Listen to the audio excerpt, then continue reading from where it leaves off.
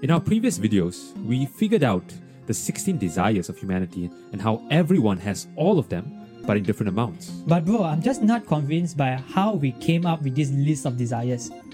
Yeah, okay, let's try something simpler, shall we? What do humans experience?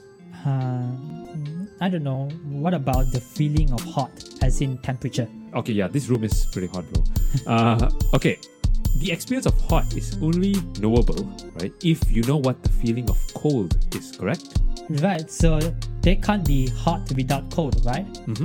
This tells us that every single human experience necessitates its opposite experience. Right, just like how a positive charge must exist if a negative charge exists. Yes, and for these charges to even exist, particles must exist. And for particles to exist, empty space must also exist. Yep, this explains, for example, why an atom is the way it is. Right, but then, when it comes to the psychology of perception, what do humans have?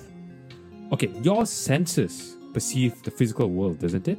Yes, but does that mean for the physical world to exist, the metaphysical would also exist? Exactly. So you perceive your experiences based on perceiving the intentions of others. So likewise, for me to perceive my intentions, I need to perceive the experiences of others. That's right. When it comes to human psychology, we have 4 ways of perception. Right, so we already know about how we perceive, but what about making decisions based on how we perceive? Okay, everyone has preferences, right? So one way of judgment or making decisions is our awareness of value based on the logic of others. Right, so if that exists, then awareness of your logic based on others' values must exist, right? Indeed. Humans are aware of logic and value as opposite ways of human judgment. Okay, that makes sense. So, how does it apply to human desires? So, human desires too are interconnected, just like hot and cold, bro. Positive and negative. So, in some cases, these desires clash, like hot and cold? Astute observation, bro.